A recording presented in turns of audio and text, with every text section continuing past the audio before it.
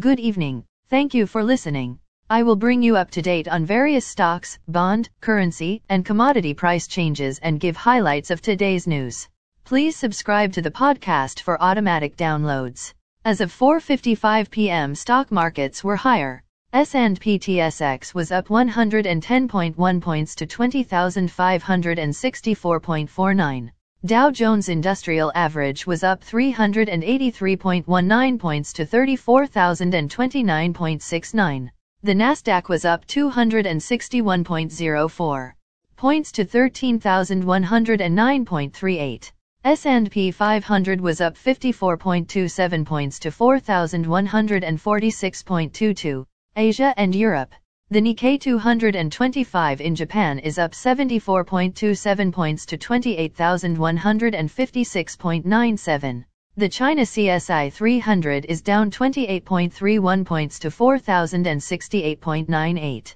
The DAX in Germany was up 25.83 points to 15,729.46. The CAC 40 in France was up 83.89 points to 7,480.83.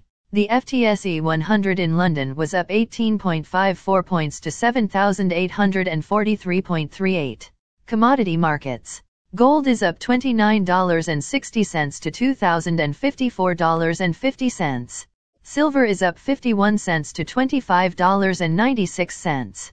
Crude oil is down 83 cents to $82.43. Copper is up 4 cents to $4.12. Natural gas is down 8 cents to $2.01. May corn closed at $6.52 and a quarter. May soybeans closed at $15.01. May wheat closed at $6.67. The Canadian dollar is 1.3338. The Canadian 2-year bond yield is 3.82. The Canadian 10-year bond yield is 2.99. The United States 2-year bond yield is 3.97. The United States 10-year bond yield is 3.44. Bitcoin is at $30,282. Highlights of today's news. Twitter launches way for users to charge for access to their content. Royal LePage says house prices slowly rise as buyers return to the market. Average rent in Canada sees first monthly increase since November. Hudbay Minerals buys Copper Mountain Mining for $439 million United States dollars.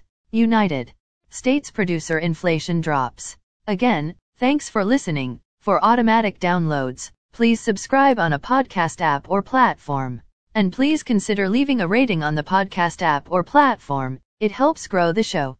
Thank you.